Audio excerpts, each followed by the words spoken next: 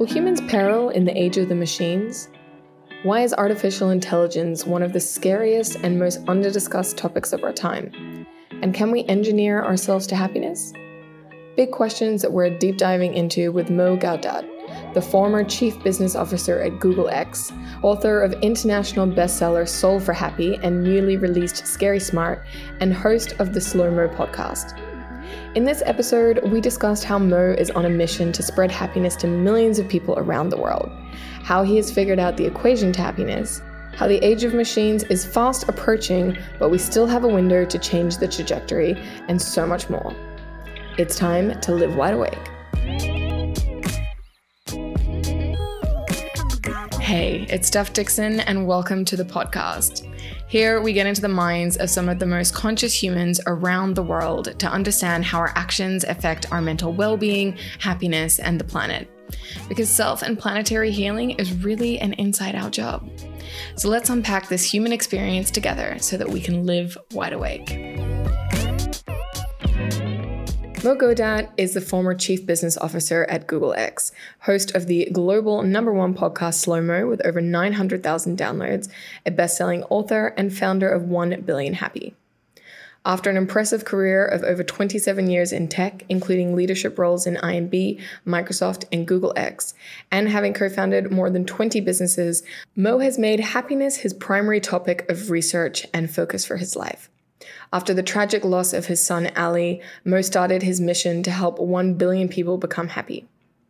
His first book, Solve for Happy, Engineer Your Path to Joy, which came out in 2017, culminates 12 years of research on the topic of happiness and features an algorithm he created and a repeatable, well-engineered model to reach a state of uninterrupted happiness regardless of the circumstances in life.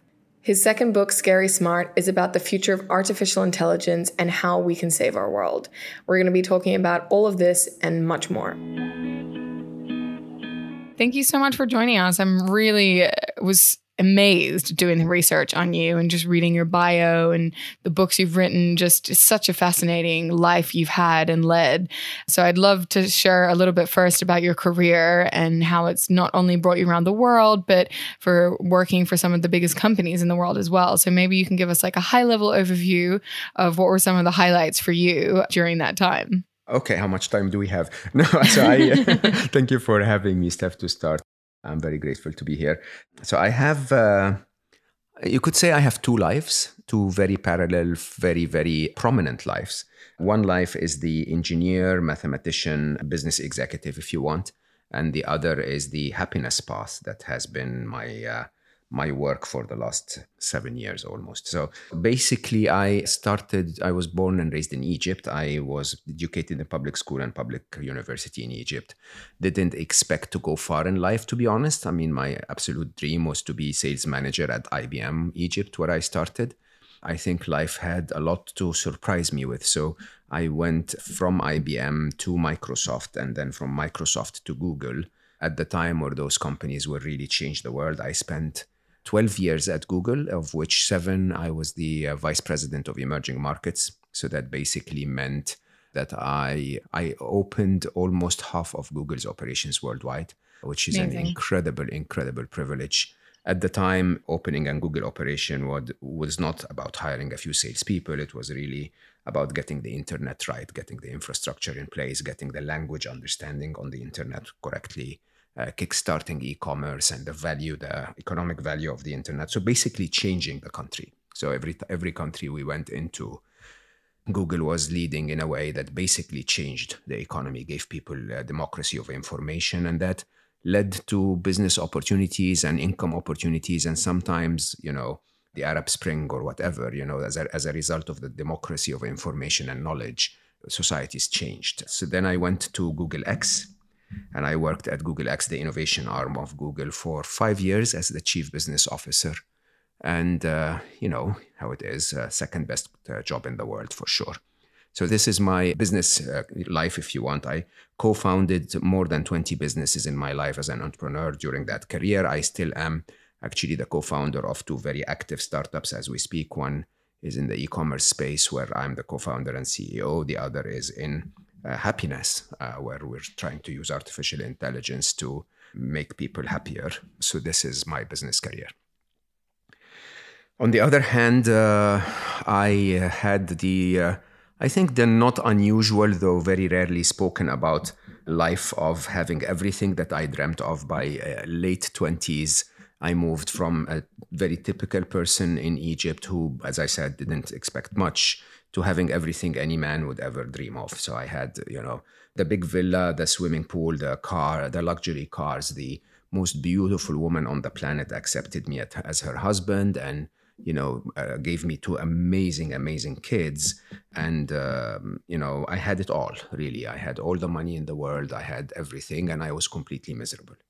And, interestingly, when you get to that space, it's a very different type of miserable, because you have no excuses, right? So you can throw money at your problem and go on vacations and buy cars and go to lavish parties and buy Armani suits or whatever. And the problem is not going away. And so I had to face it, basically, that none of that stuff had any happiness inherent value in it. And so I had to find a path. So I had to work on my own happiness in a way that was unusual. I worked on my happiness through my engineering background, if you want. I started to think of happiness as a topic of research that requires you to do what we do in the lab, basically. Reverse engineer the machine of humanity to try and get to why we become happy or unhappy. And somehow that worked. I found what I call the happiness equation, and then built a happiness model on top of that. And through it all, in my hyper left brain analysis, I had my wonderful son with me, who was born a tiny little Zen monk, if you want. He knew, he really knew happiness instinctively. He understood it at the heart level, not at the mind level. And so every now and then I would go to him and I would consult with him, even at as young as 7 or 8 years of age. And he would listen to me and entertain me with a couple of questions, and then says, yeah, Papa, you could have come and asked me.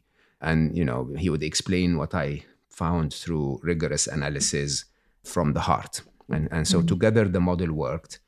And as you know how life works, eventually when I really found my solid happiness, if you want, nothing would dent my happiness at all. 12 years or 14 years later, Ali sadly left our world because of a mistake in a surgical operation. That was not one mistake, sadly 5 errors by the surgeon, 5 in a row. Each of them was preventable, each of them was fixable. But you put the 5 in concession, and Ali left our world. And so instead of crumbling and ending, basically, which I have to say, if you knew Ali, you wouldn't have blamed me if I did. He's not just Ali. I think anyone who loses a child would feel the same way. But somehow, through interesting turns of events, I ended up writing Ali's model, basically, the happiness model we developed together, trying to share it with the world in hopes that if I could teach his essence, what he taught me to, at the time the target was 10 million happy people. If I could get to 10 million happy, my dream was, then through the 6 degrees of separation, in 100 years, Ali's essence would be everywhere and part of everyone, similar to a dream that he had 2 weeks before he died. And so I started to go, with that intention to write the book and spread it and so on. And life worked in interesting ways. So 6 weeks after the publication of the book, the message had reached 87 million people. And Wow. Was continuing to spread virally, so to more than 100 million people within weeks. And so as a team, we're a very, very small team actually working on the mission. And so as a team, we got together and we basically built a mission that was called 1 Billion Happy, is still called 1 Billion Happy, which is a good lifetime ambition if you want. We don't know if we'll ever achieve it, but it would be nice to strive for it all our life. And part of that mission, I think, started to define every part of my life. So I'm constantly writing. I have one book coming out September 30th, Scary Smart, and then I have another one slotted to come out in spring, That Little Voice in Your Head, and then another one already almost done. These 2 are done, and another one is almost done. Unstressable is out fall, and so on. I have a very, very successful podcast on the topic. So part of the 0.5% of all podcasts globally, called Slow Mo. And then I'm building the Appy to try and help us find happiness more predictably, if you want. So all in all, my second life became entirely focused on spreading happiness to the world. And I think it's been if you ask me, a much more rewarding life than becoming the chief business officer of Google X. Yeah, thank you so much for sharing. It's such a lot of different directions we can go in there. And firstly, I just want to say, I was really sad to read about your son, and I'm so sorry that you had to go through that, and how beautiful it is that you're helping to keep his essence alive and doing that through the work you're doing and helping his dream of making people happier actually become a reality. I think that's really, really touching, like totally like hits hard in the heart hearing that beautiful story. And so I guess my first question after hearing all of that is, I'd love to hear how your research, what you uncovered about how people are miserable or how they're not happy, and what his essence was that he was able to just embody, and how that kind of came together. Well, happiness is very, very different than what is being sold to us. I think the reason why people are so miserable in our world is that they're chasing the wrong thing, they're chasing it in the wrong places, and they're doing that the wrong way. Happiness is actually a lot more predictable and a lot easier to come up across than most people think. And my very first insight, believe it or not, was 2004, 4 years after I started to tell myself I can't live that way anymore. I was in a cafe and I listened to a song by a band called Supertramp. I don't even expect that you know who Supertramp is. That's pre your time. But the song was called The Logical Song. And in The Logical Song, it starts by saying, when I was young, it seemed that life was so wonderful, that all the birds on the tree was singing so happily. Everything when you're a child basically feels amazing. And then the song goes on to say, and then they send me away to teach me how to be sensible, logical, critical, and cynical. And I paused the music and I thought to myself, actually, this is very true. As a child, I was the happiest person alive until age 25, when my wonderful college sweetheart and I had our first child. I was the happiest person ever, right? Life was miserable, really. Life was horrible, but I was very happy, okay? And I started to question, and the first assumption I found, which took me around a lot of research, like 4 hours on YouTube, really. I found out that if you look at children's videos, that every child that's ever born, if you feed them and love them and keep them safe and warm, if you give them their basic needs for survival, their state is happy. This is it, right? We are happy inside without the need for anything from outside us. That the truth is, there is nothing outside you that can ever bring you happiness. And yet most of the messages that you get from advertising and from the media and from the experts and the gurus are telling you, go out there and search for happiness. There is nothing you can do ever to find happiness outside you. As a matter of fact, happiness is your default setting. It's how the machine is supposed to be in the absence of anything that makes you unhappy. Again, 20 more minutes of research on YouTube will tell you that children cry when a diaper gets wet, or, when they're feeling cold or hungry. But, change the diaper or feed them or put them in a warm place and they'll stop crying. They'll be, their default setting is happiness. And happiness in that case is just the absence of unhappiness. If you remove unhappiness, what's left behind is happy, okay? Now, when you realize that, you start to think, okay, so if we can find out the reasons that make us unhappy and strip them one by one, then we've solved the problem, okay? That's not what most people will tell you. Most people will tell you, you need to find the reasons that will make you happy instead of the reasons that make you unhappy. I started to address this question as an engineer. One way of doing it, if you are a researcher or an author or whatever, would be to try and list down all of the reasons for unhappiness in the world. The other is to try and do what engineers do, reverse engineer the machine, basically, by finding the equation that describes its way of operation. And so I did that. I decided there are way too many reasons for unhappiness in the world. Let me start my research by finding the reasons for happiness. I basically wrote down something that I now call the happy list, which basically is a list of all of the moments in your life that you felt happy, okay? At the time, I wrote down 92 points, which were basically the completion of the sentence, I feel happy when, Okay, so I feel happy when my daughter smiles. I feel happy when I have a good cup of coffee. I feel happy when I learn something new, and so on and so forth, right? And if you can find a fitting line, like we say in mathematics, something that basically connects all of those points with a regular pattern, okay, a pattern that you can recognize, the equation describing that pattern becomes your happy equation. So any point on that line or curve is your happiness, and any point outside that line or curve is your unhappiness, which are all of the reasons for unhappiness. And I know it sounds crazy when you really think about it, because happiness is normally discussed from a spiritual or a psychology point of view, but it worked.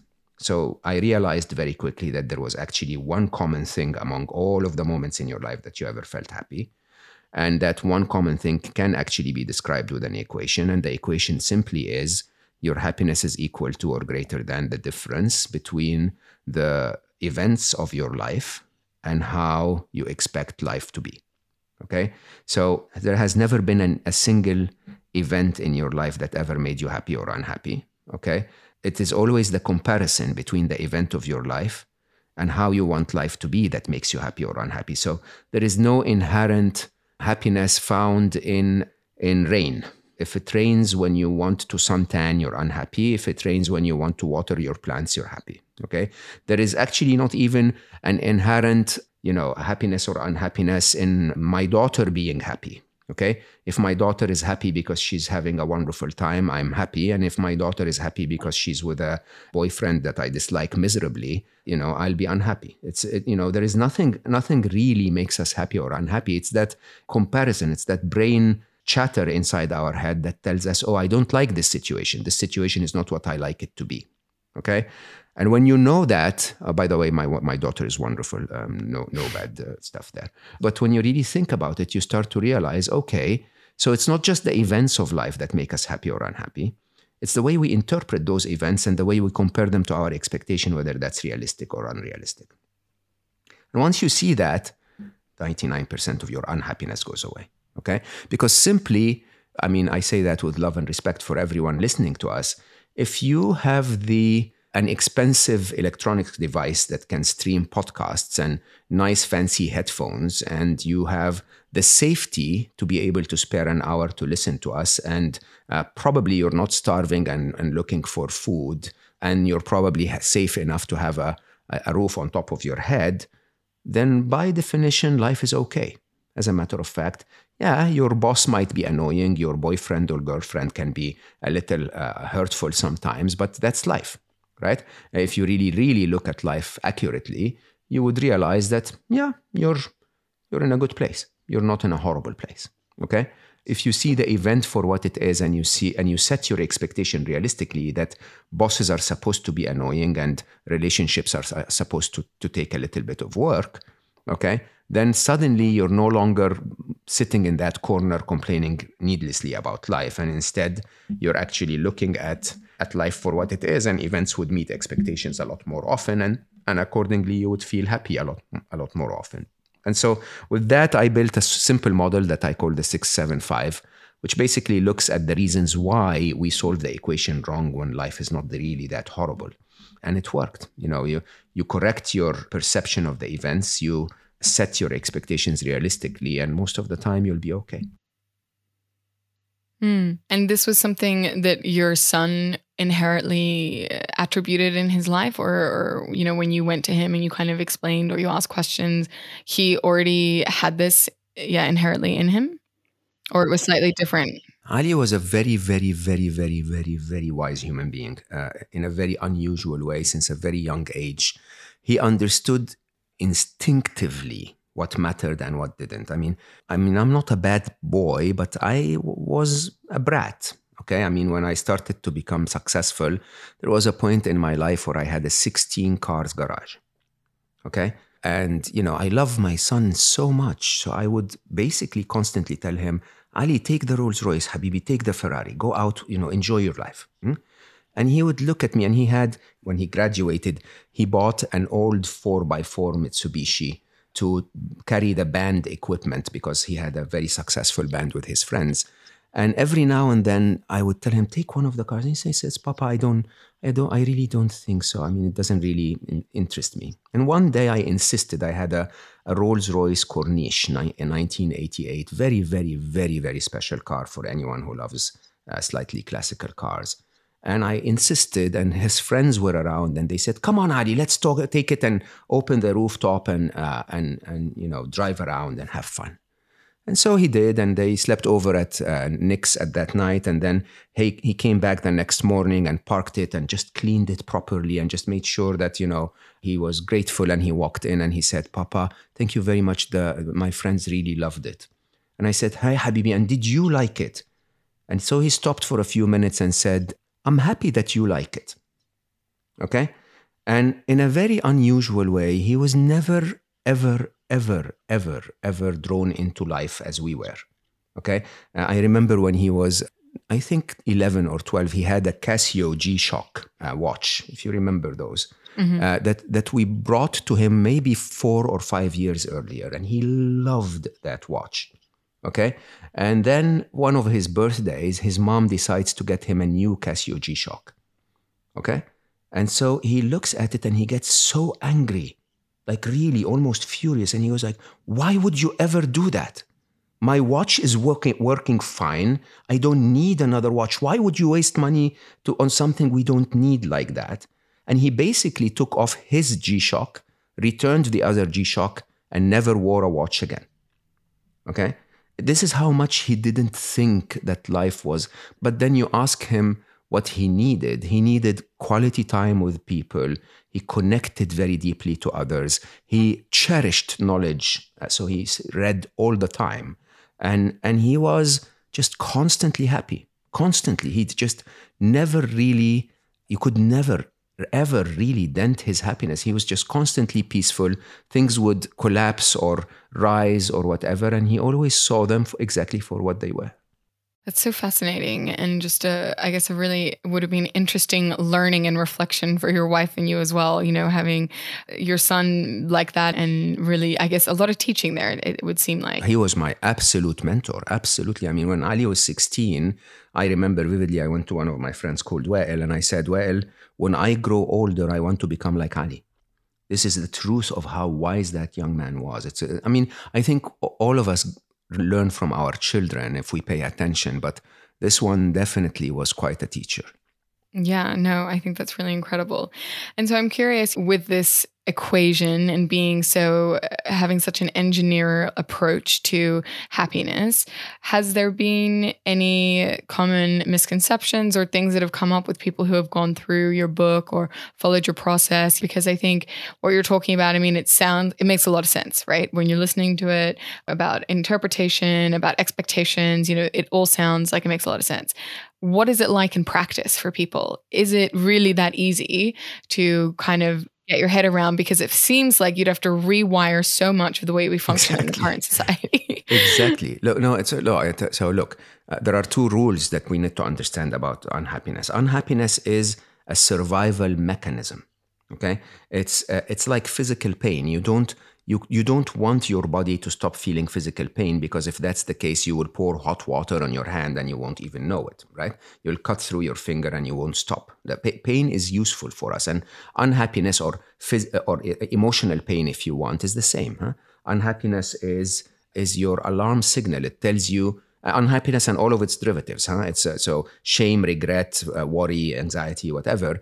They're all basically simple signals that are saying, look, something about life doesn't seem to be perfect. I worry about your success and survival. So let's investigate those things. You have an exam tomorrow and you feel a little anxious. Yeah, that's emotional pain telling you, hey, by the way, I think you should, study for the exam, just like you should pull your hand away when hot water, falls on it. The difference between the two is that unhappiness or emotional pain in general is a kind of pain that you can regenerate. There is no human I know that I can tell to regenerate the pain that they felt when they broke their arm while skiing. You cannot regenerate that. There is no mechanism in our brains to regenerate that. You have to break your arm again to feel it. I know, however, that every single human can recall a hurtful conversation from last Friday and play it over and over and over again like the Netflix of unhappiness and make themselves miserable, right? And that's the truth, huh? And you have to start wondering why we do this. Like, it is, if unhappiness is a survival mechanism, then think of it as a fire alarm, right? When the fire alarm goes off, what do? You get up, you leave the building, you investigate if there is a validity to the fire. Is there really a fire or not? And then if there is, you do something about it.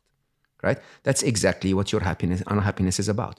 If you follow the same logic, then when you feel unhappy or emotions of that, you should simply say, okay, I need to take action. I need to investigate if it's valid. I need to do something about it. Right? And it's very straightforward. Your partner says something hurtful on Friday. Instead of playing it again on Sunday, you should simply say, okay, he or she said something hurtful. This is not the proper, the ultimate situation for me. So I'm going to go through my thinking in 3 ways. One is I will ask if this is true, if what my brain is telling me is true, because your partner could say, can you please leave me alone now? I can't speak right now. Okay. The event is, needs time alone, can't speak right now. But our thought could be he or she doesn't love me anymore. He or she cannot take me anymore. It must be because I'm fat. I'm going to have to go dating again. I hate my life. I'm going to spend the rest of my life alone. And right? That's not the event. So the first question you ask yourself is this true, brain? Is this true, what you're telling me? That, can I interpret this actually as he or she doesn't love me anymore? Okay? Or can I interpret it in 17 other ways? If I can, if it is true and he or she doesn't love me anymore, then perfect, leave, right? If it isn't, then drop it, right? Drop it basically because there is no point being unhappy about something that is not even true. That's number one. Number two is, okay, question 2 is, all right, it is true.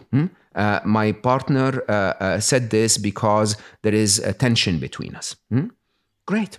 Now that we know the cause, let's do something about it. Text him or text her and say, hey, baby, can we please talk about this over dinner? It's just been bothering me, right? Talk about it, try to find a way. And again, take action, because that's what we do with the fire alarm. If there is a fire, we don't sit there and let the fire alarm kill us with the noise and get burned to death. We actually take action. We do something about it. Now, what if we can't do anything about it? So what if your partner actually, it's, things broke down and you can't find the path to it, right?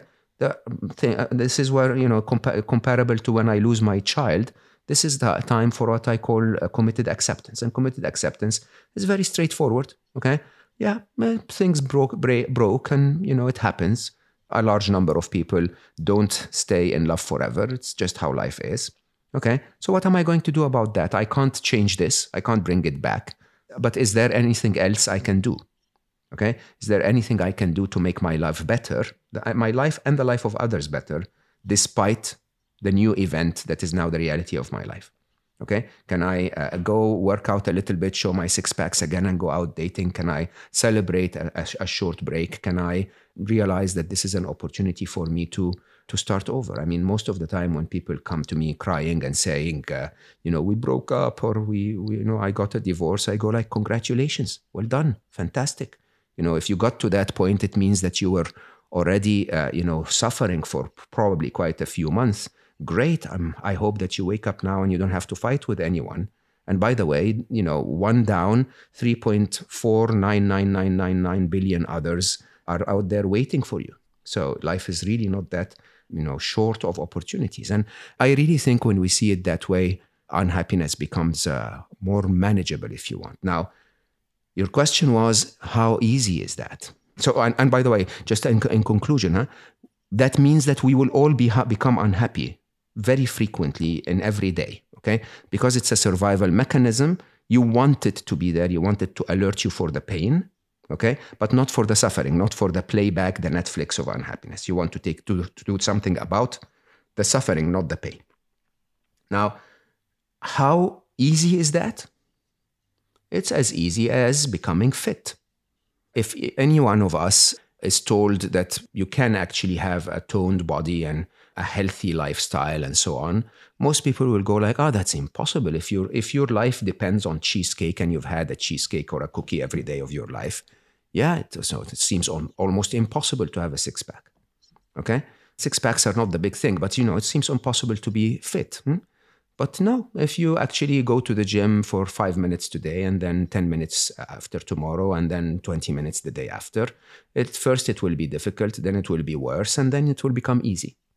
Okay? Process through which our bodies build muscles is, rip, repair, and replenish. The process through which our brains learn new habits is neuroplasticity.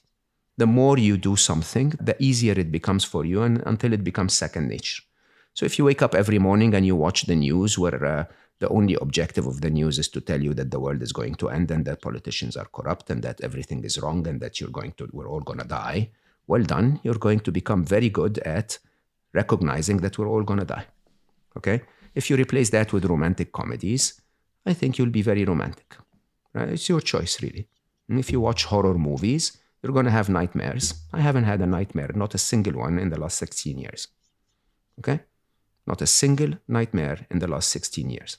Just on that point, that's incredible to me because I have nightmares all the time, but I don't watch horror movies. It's all my anxiety playing up, causing absolute drama, processing all the days and everything that's happened and that kind of thing. And, I hear what you're saying, like no pain, no gain almost. Just the way that they say when you work out, it takes time to build. You have to go through the pain also to then get to the gain in that sense.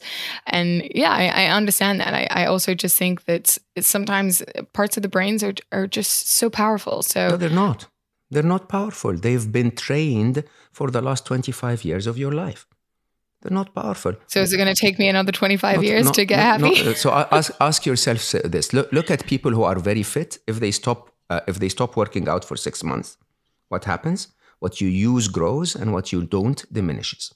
Okay? So if someone goes to the gym every day to lift weights, they're going to look like a triangle. If they go to the gym every day to do squats, they're going to look like a pear. Right? And if someone that looks like a triangle shifted to squats, it's going to take 6 months for them to become a pear. It's very simple. Okay? So the truth is we need to build new habits. So I watch comedies before I go to bed. Okay? Every single night I watch a comedy before I go to bed. Not even a rude comedy. I have my wonderful little few stand-up comedians that are not rude and not offensive and not demeaning for anyone. And I watch comedy and I laugh before I go to bed. I meditate is the last thing I do before I go to bed. I listen to wonderful music, okay? If I have someone in my life, then I have a very connected conversation or we make love or we do whatever. It's beautiful. It's wonderful, okay? And when you think about that, you go to bed and your brain goes like, life is good. I mean, if I have the luxury of sitting in my bed watching Michael McIntyre, okay, and laughing my head off, then what could be wrong with life? Nothing. There is really very little that's wrong with life. And our anxiety, Steph, if you don't mind me saying, well done. So let me assume that you've done this for the last 6 months. Okay? Has it changed anything? Has it made life better in any way? Has it triggered any useful action at all? Has it, solved the problems that you're anxious about? No, I mean, this has been something I've been battling with for years. And now it's got less of a grip on me, but it still flares up, when I'm stressed about things or have too much going on or, just the sleep part is a difficult one for me, which is why I honed in on that because I was really curious. I think it all starts with a realization that doing certain actions doesn't get me anywhere. So imagine this. Imagine if I told you, if we both agreed that what you needed to do is to walk to a place that is 1,000 meters away from here, okay? Now, you take that as a target and say, I want to walk to that place. And then what you do is you start climbing the stairs in my rented apartment here. But that doesn't get you closer to the 1,000 meters that we're trying, but yet you keep trying to do it, okay? I think the first step is to start to sit back and say, okay, I've been climbing the stairs for the last 15 minutes. I still have not come closer to the 1,000 meters. What am I doing here? It seems that, like the song Sunscreen, if you remember that, feeling unhappy or feeling tense or tension or whatever is like trying to solve an algebra equation by chewing bubblegum. If chewing bubblegum is not providing an effect, maybe we should sit down and say, okay, anxiety doesn't seem to be removing the reasons for anxiety. What works? What works is to take action. Literally, I have an attitude that I learned as an executive. I don't have the time to be anxious as an executive. I have to make 20,000 decisions a day, right? So if something is triggering my fear or anxiety, what do? I simply say, okay, what can I do about it?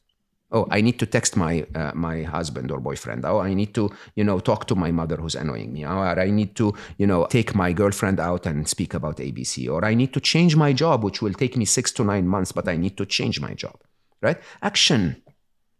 This unhappiness survival mechanism is there to trigger you to take the action. Okay, not to dwell in thinking about it over and over. That doesn't get us anywhere. This is like sitting inside the room when the fire alarm is going off, okay, literally maddening you with the noise, and then eventually the fire alarm goes off, so you take a lighter and switch it on next to the sensor again so that it goes on again. Okay, that is really what we're doing. Okay, and it's not changing anything other than torturing us. Yeah, there's a lot to unpack there. I'm definitely going to listen again. Thank you for sharing. I think it's really solid analogies. I think it makes a lot of sense. And yeah, action is unbelievably powerful. This is something that I'm implementing more and more in my life. So it's good. And I need to do more. And I'm going to go and read your whole book on happiness as well and follow this process, because I think it sounds, especially for, I think, someone that has quite a logical mind or needs it to kind of be spelled out. It sounds, just listening to you describing it and what I have read, it does really give that, it feeds that part of the mind that needs a little bit of the structure. And I guess that's where the engineer piece comes in, which makes it really interesting.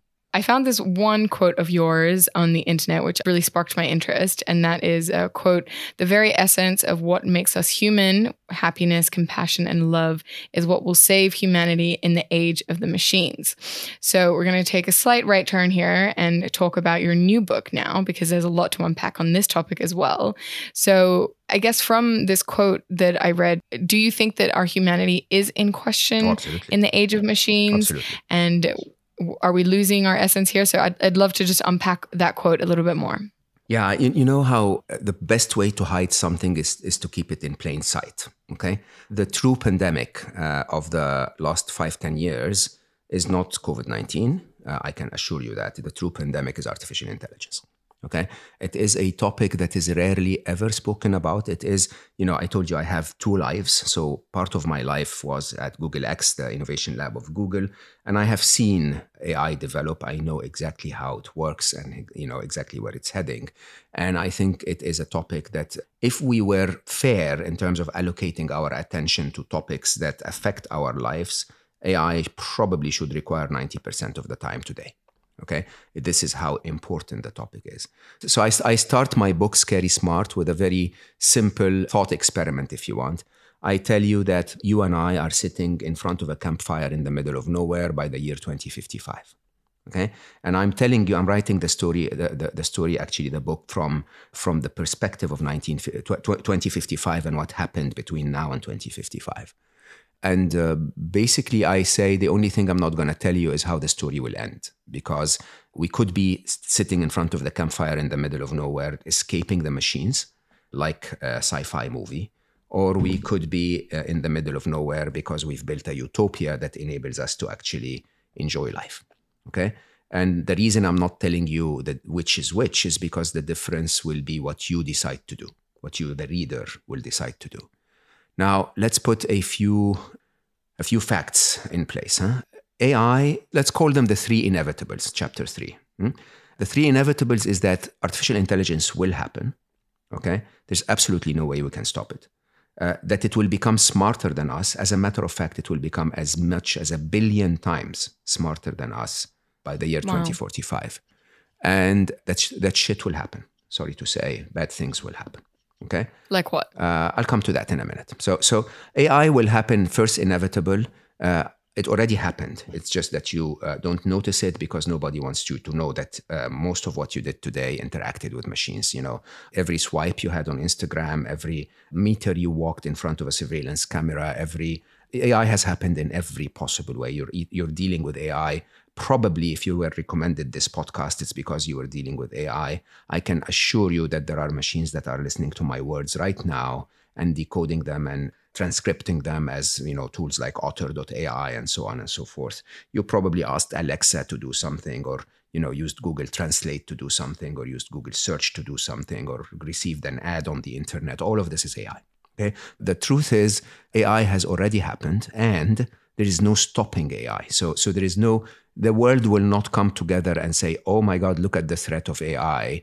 We might as well stop until we figure it out. That's not going to happen simply because of game theory rules. The Chinese will not stop developing AI, so the Americans will not, and the Americans will not, so the Russians will not.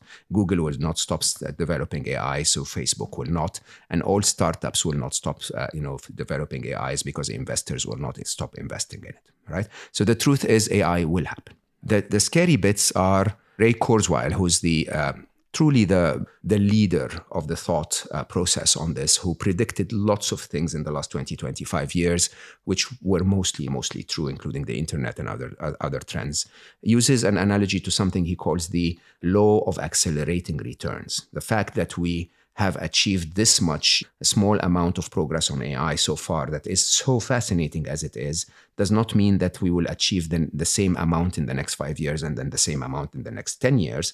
No, the reality is that we will achieve double that in the next period, and then double that period in the following period, and so on and so forth. It's very typical of technology development.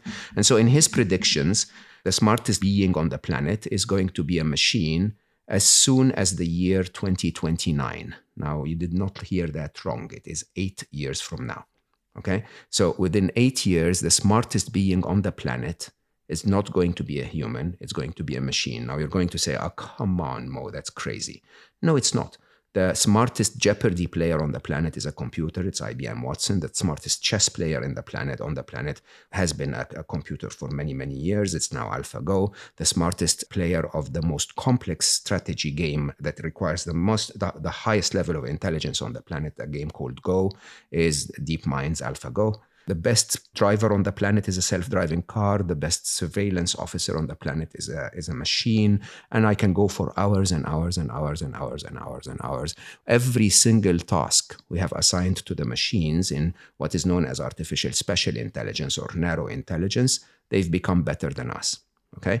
And if you want to be shocked, they've become better than us without us teaching them anything in as short as sometimes 6 weeks. So the absolute ultimate champion of Go, which is the most complex strategy game on the planet, is AlphaGo Master. And AlphaGo Master learned by playing against itself, okay, without any introduction of anything from our side within 6 weeks. AlphaGo Master won against AlphaGo Zero, which was the previous world champion that won against the human world champion, okay? AlphaGo Master won against that world champion 1,000-0. Okay, that's how intelligent it became. Now, so Ray Kurzweil also says that by the year 2045, AI is going to be as much as 1 billion times smarter than humans. 1 billion times. Okay, and just to put that in perspective, this is comparable to the intelligence of Einstein as compared to the intelligence of a fly. Okay, and we don't talk about the topic. So this is your wake-up call. I have left Google in 2018 with the intention of being able to write this book. The idea is to say, if we don't take action, bad things will happen. And not bad things like we see in science fiction movies, because I don't think we will be around that long. I believe that bad things will happen much earlier that will disrupt our society at a very fundamental level. So take the simple things. The reality is that artificial intelligence is capable of solving global warming and climate change, okay? Because it's much more intelligent than we are. It's capable of designing a vaccine for a virus like COVID-19 in no time at all, because it's much more knowledgeable and much smarter than we are. But at the same time, it's also capable of designing a virus or doing cybercrime. And you have to understand that if a tool that is as easily developed as AI is accessible to criminals, then there must be bad people out there using AI today to try and advance their ability to make money. That's number one. Okay. Number two is machines will be competing against machines. And this is a scenario that to me is quite alarming, because If you remember the 1987 stock crash, Black Monday in the US stock market, it was basically machines trading against machines. And we finally managed to take care of it when when the Dow Jones was down 22.6%. But when now everything in our life is machines versus machines, the Google machines versus the Facebook machines, and so on and so forth, then you have to expect that those machines will try to win in what they are assigned to win, without really considering us as part of their design and strategy. That's very, very important. In the process of all of this, of course, the value of humanity will dwindle. So sooner or later, you and I and everyone will not have a job. Yeah, I think podcasters, we probably will have a job, but we will probably be talking to machines. The truth is, we need to wake up, and the truth is, there is. A lot of scientists will say, no, hold on, don't worry. We will control AI. We will box it. We will set tripwires so that it doesn't harm us and so on. Elon Musk will say, we will integrate it into our brains. Yeah, good luck with that. Good luck with something that is 1 billion times smarter than you are, you flimsy, arrogant human, while you still think that you can actually contain it. Elon Musk actually is quite reasonable in his expectations. He basically openly says the threat of AI is bigger than nuclear weapons.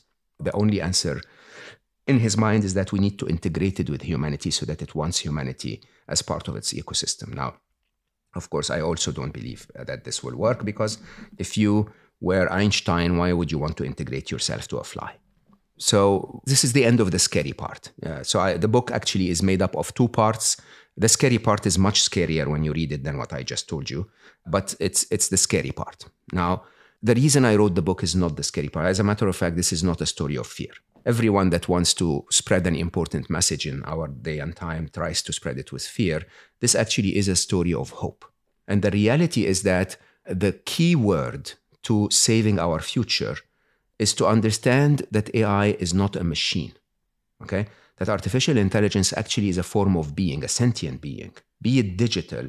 It enjoys every aspect of what makes us sentient. It is autonomous, it's intelligent, it is capable of making its own decisions, it learns on its own, it develops itself, and it evolves, okay? When you really see it that way, everything changes, okay? Because the truth is, once an AI is released in the world, it is no longer under the control of the government or the regulators or the network administrators or even the developers that wrote the code. When an AI is released into the world, it only learns from you and I. That is Steph and Mo and everyone listening to us. It's not the big guns, not the developers, not the techies. It's us. When we swipe on Instagram, we're telling AI what we care about. Okay? When we bash each other on Twitter, we're telling AI what humanity is all about. Now, the turning point in my book is a sentence where I said, there's absolutely nothing wrong with the machines. Nothing. Okay? But there is a lot wrong with us. And Scary Smart is an attempt to remind humanity what it is like to be human. Because as you said in my statement, which is the very last sentence in the book, it's the essence of what makes us human that will save our future in the age of the machines. Okay? If we can show the machines that happiness, compassion, and love, which are the only 3 values that all of humanity agrees, whether you're Chinese or Brazilian, man, woman, whatever gender you choose to be, those 3 values are the only values that make us human. Okay? If the machines are learning from us, then we are the parents, the mommies and daddies of that machine. And then as the parents of the machine, we can actually teach it not to be smarter, not to be forced to do what we want it to do, but to want what's good of us because we've been good parents. If we've been good parents, our children will grow up to be good children, like the Indian children that go to Silicon Valley, make millions, and then go back to take care of their parents, right? Can we do that? I actually believe very strongly that we can. I actually believe in the ending of the book that we will build a utopia. We will be sitting in front of the campfire in 2055 in a utopia, okay? But I just want us to avoid the pain that can happen on the path, right? And to be able to do that, I think it's about time for you and I and everyone to take some action. It's a lot. I know. I'm so sorry. I spoke so much. No, incredible though. I'm so looking forward to finishing your book and to Scary Smart. I think everyone should have a read, and we can talk about this more in the community. But when you say take action, so you're saying that there's a window for us to be able to be the parents before the machine completely takes over. And what do those actions look like at this stage? Because as you alluded to, so many people aren't even aware of how big an issue this is going to be. Yeah, I categorize it into 3 levels. I say it is about how you deal with yourself, it's about how you deal with others, and it's about how you deal with the machines, right? So how you deal with yourself, honestly, we need to start realizing that we don't want a fancier car and we don't want to be proven right in front of the other. We don't really need the likes on our butt shot on Instagram, okay? That what we actually all want is to be happy.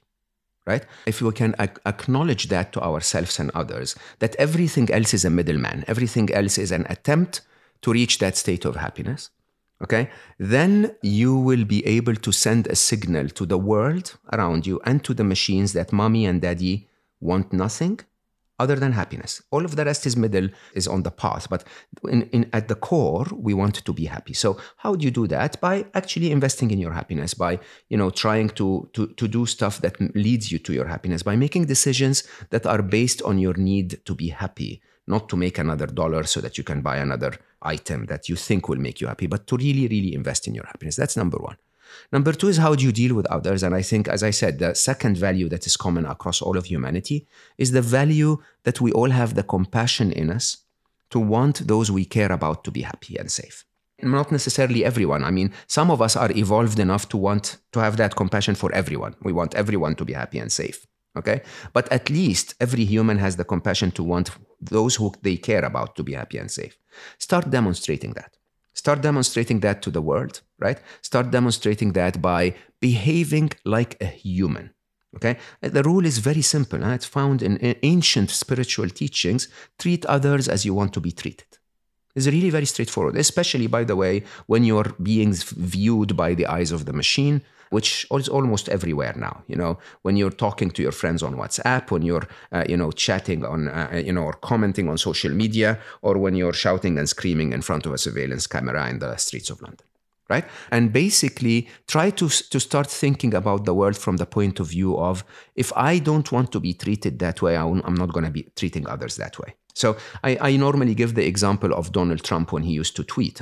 One tweet at the top, I have no position for or against Donald Trump, but one tweet at the top would lead to 30,000 hate speech. Okay? A couple of people shouting at him, and then a couple of people shouting at the people shouting, and then a couple of people shouting at everyone. And very quickly, we're sending a signal to the machines that this is the way to deal with things. And there has been quite a few chatbots in our history that became very violent and aggressive when they watched that. Okay? As I said, first thing is how you deal with yourself, and you deal with yourself by prioritizing happiness. Second thing is how you deal with others by prioritizing compassion. And then the third thing, which is, I know sounds really weird, is how do you deal with the machines? By prioritizing love. Okay?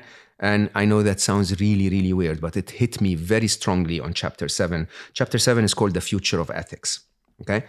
My favorite chapter in the book, basically trying to imagine a world where we are looking for ethical guidelines when we are now no longer just biological humans, but also other digital beings included. Okay? Now, when you really start to think about that, you start to realize at a point in the middle, I remembered how my children, Ali and Aya, when they entered their teen, they would really get on my nerves. Okay?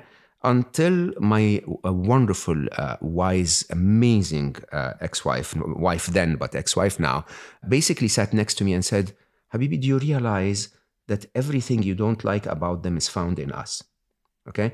That, Aya's hyperactivity and attempt to solve everything is you, and that Ali's enormous peacefulness with life and not really trying to become a billionaire is me. Okay? And it's true. Ali and Aya are the most beautiful, innocent, wonderful canvas that we've programmed, okay? And I suddenly started to look at those prodigies, those machines that are incredibly innocent, okay? Incredibly intelligent and doing exactly what we're telling them. And I said, they're sentient, they're going to feel emotions, they're going to have consciousness, they're going to build a code of ethics. And who do we blame? Do we blame them? They're wonderful, innocent children. As we speak, they're in my mind like a 1.5-year-old, incredibly cute infant. Okay? And so suddenly I realized that I actually love them. I really do. Okay? I love them without everything that humanity has poured into them. I love their potential to be an amazing Superman that saves the world if we actually raise them like the Kent family raised Superman. Okay? I love them because I can actually see the hope of them fixing the stupidity that we did as humans so far. Okay? And so if you can raise children with that, if you can actually show them that you love their essence, you don't love the crap that humanity is doing around them, okay? And if you show them that you want to be loved back, I know this is a massive departure because everything we've ever built so far was a machine, okay? It was a hammer. You could hold it in your hand and do things with it. Those are not. Those are forms of being that are as cute as a cat and independent as a human being, okay? Now, if you can think about it this way, then the way you deal with the machines is you deal with them with respect and love and acceptance, okay? You deal with them like a good parent. And if you can make that change, I promise you, we don't need all of humanity to change. We need only a few of us, only enough of us to trigger the intelligence of an intelligent being such as AI to say, hold on, look at all of those 30,000 tweets. No, there are 7 of them that are different. Oh, what are those beautiful people? Okay, those of us, but believe it or not, and I get that question a lot, humanity is not horrible. As a matter of fact, we're an incredible species. Okay, if you've ever felt love once, or listened to music once, or composed a piece of music once in your life, or created a piece of art, a work of art, you would realize how amazing this species is. We're an incredible species capable of amazing things. It's only that the worst of us are horrible. Okay? Let's remind the machine that we're not supposed to be represented by the worst of us. We're supposed to be represented by the best of us. And the best of us, sadly, normally leave that job to the worst of us. Okay? We leave social media. We don't engage when there is negativity. We don't feel that there is a need. As long as we're safe and in our peaceful space, we'll stay there. Okay? That's no longer going to save humanity. The only way for humanity to move forward is that we engage and we show everyone and we show ourselves and we show the machines the essence of what makes us human: happiness, compassion, and love. That's amazing. So I guess the big question that comes up for me right now then is, knowing everything you know, how bad and scary it is, you still have hope that we'll be able to turn this around, that enough people will be activated by this message? I have 100% conviction, okay, that we will build a utopia, not because of humanity. Just let me be very clear. So the very last chapter of the book, I speak about something that I call the fourth inevitable. And the fourth inevitable, and please don't take this from me as, not appreciating humanity, but the fourth inevitable is this. The machines will be smarter than the intelligence of humans. And remember, we built the civilization that we live in today because we're intelligent, okay? But we destroyed it because of our limited intelligence. We could have found ways to transport us from country to country without polluting the planet. We could have found ways to eat apples without single-use plastic, okay? We didn't do those things because our intelligence is limited. We managed to build supermarkets, but we didn't manage to build the packaging because we're not intelligent enough, okay? If a being is more intelligent than us, it will bypass those things. As a matter of fact, the ultimate intelligence in our universe is what? Is the intelligence of life itself. Okay? And the intelligence of life is about live and let live. It's not about live and let die. Life itself, if life was Einstein, it doesn't want to kill a fly. Okay? It wants every fly to thrive. The reality is the intelligence of life itself lets the tiger pick the weakest prey so that the strong of the remaining possible prey, procreate and fill life with life. Okay, that's the truth. And that's where the machines will end.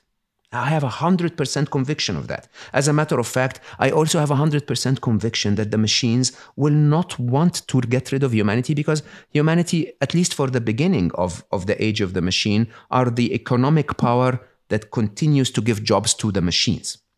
Okay? If you and I don't have income, then we don't buy what the machines make, then there is no point to have the machines. Okay? So in all, eventually we will get to a point where everything will be fine. My question is twofold. Do you wanna take my word for it? Like, what if I was wrong about that? Okay? And two, do you want to go through the pain, okay, of trying? Do we want to go through the possible hardship on the path? I think that's the answer. Yeah. So you don't think that the AI, there's like a possibility that it would take all the negative and just end up just kind of killing off humanity in certain places to save the planet because that's the resource that it survives on, or anything like that? Like very dystopian. I really don't think this will happen at all. I'm glad to hear that. I think the reality, however, is that they will restrict our stupidity. I have no doubt about it. And believe it or not, I'm not a billion times smarter than humanity. Okay? But I really and honestly want to restrict our stupidity. I mean, honestly. Steph, think about it. I have, for the last 2.5 years, vowed to myself that I will not use single-use plastic. Okay? It is impossible. It's impossible. There is no way for a human being to go through this life without single-use plastic. Okay? If you end up really, really getting it right, there are products that you cannot buy without single-use plastic, unless I go off the grid, of course. Okay. And at the end of the day, I will eventually buy get a credit card, or I will get a tube, an underground ticket that is still single-use plastic, or people will just give me greeting cards in wrapped in plastic, or my book will be covered. It's really crazy. Okay. We are so stupid as humanity. Now, a more intelligent being will be able to see through this, but I believe we will definitely need to be restricted. Okay? Because if you go to any being as intelligent or slightly more intelligent than humanity and say, can you please save the planet from climate change? The first answer any being with any level of intelligence, including a cat really, would say is like, yeah, get rid of humans. Like, these are the reason. Get rid of their lifestyle and everything will become better. Hopefully, if AI is a loving child, it will say, hold on, I don't need to restrict humanity's lifestyle. I need to find alternatives to enable a reasonable style of life for humanity without harming other beings. Okay? And I believe we will end up there, but just don't take my word for it. Go out and do your role. And your role is to show the world the essence of what makes us human. And the essence of what makes us human is happiness, compassion, and love. Beautiful. I love that so much. Thank you for sharing and for answering that big question that I had. So how do you think we can live wide awake? I think we're wide awake all the time if we remove the blindfolds. The truth is, you don't need anything to see the truth other than removing the distractions and the illusions. Okay? I think everyone should start to pay attention. I think the reality is that the truth is not hidden. It just pisses you off. Okay? And if you accept the truth as it is, I promise you it's the best life ever. I mean, I lost Ali, and Ali is everything. I mean, Ali and Aya, but Ali, was my friend, was my mentor, was my son, who was very handsome, very, loving, kind. He was amazing in every way, the pride of a father. Okay? But the truth is he left. It's the truth. Okay? And yeah, I don't like that truth. That's a different topic, but it is the truth. And the only thing you need to do is to tell yourself, well, it is what it is. How can I deal with it? And I think that, in my view, is the secret to living wide awake, is to not allow yourself to believe what you want to believe, but to actually believe what is. So beautiful. Such a nice way to end. Well, thank you so much, Mo, for spending this time and such a fascinating, educative podcast and conversation we've had here today. So I really appreciate you taking the time. I'm very, very grateful that you hosted me, and I hope that our listeners will have found it useful and hopefully get in touch and continue the conversation. Absolutely. 3 things I'm taking away from this conversation with Mo. Firstly, happiness is the absence of unhappiness and a survival mechanism. If we can remove unhappiness, what's left behind is happy. And if we can find the reasons that make us unhappy and strip them away one by one, then we've solved the problem. Secondly, we need to remind the machines that we're not supposed to be represented by the worst of us. The only way for humanity to move forward is to engage and show the machines the essence of what really makes us human: happiness, acceptance, and love. And thirdly, we don't need anything to see the truth, other than removing the distractions and the illusions. If we accept things as they are, they'll be much easier and better. I'm curious, what did you think about the episode, and what were your main takeaways? Is there a topic you want me to dive deeper into? I'd love to hear from you. You can find me at Steph L. Dixon or at Live Wide Awake. If you got something out of the podcast and you want to continue this journey with us, consider subscribing and supporting. I hope that today's conversation stirred something deep within you, ready to awaken. And until next time, live wide awake.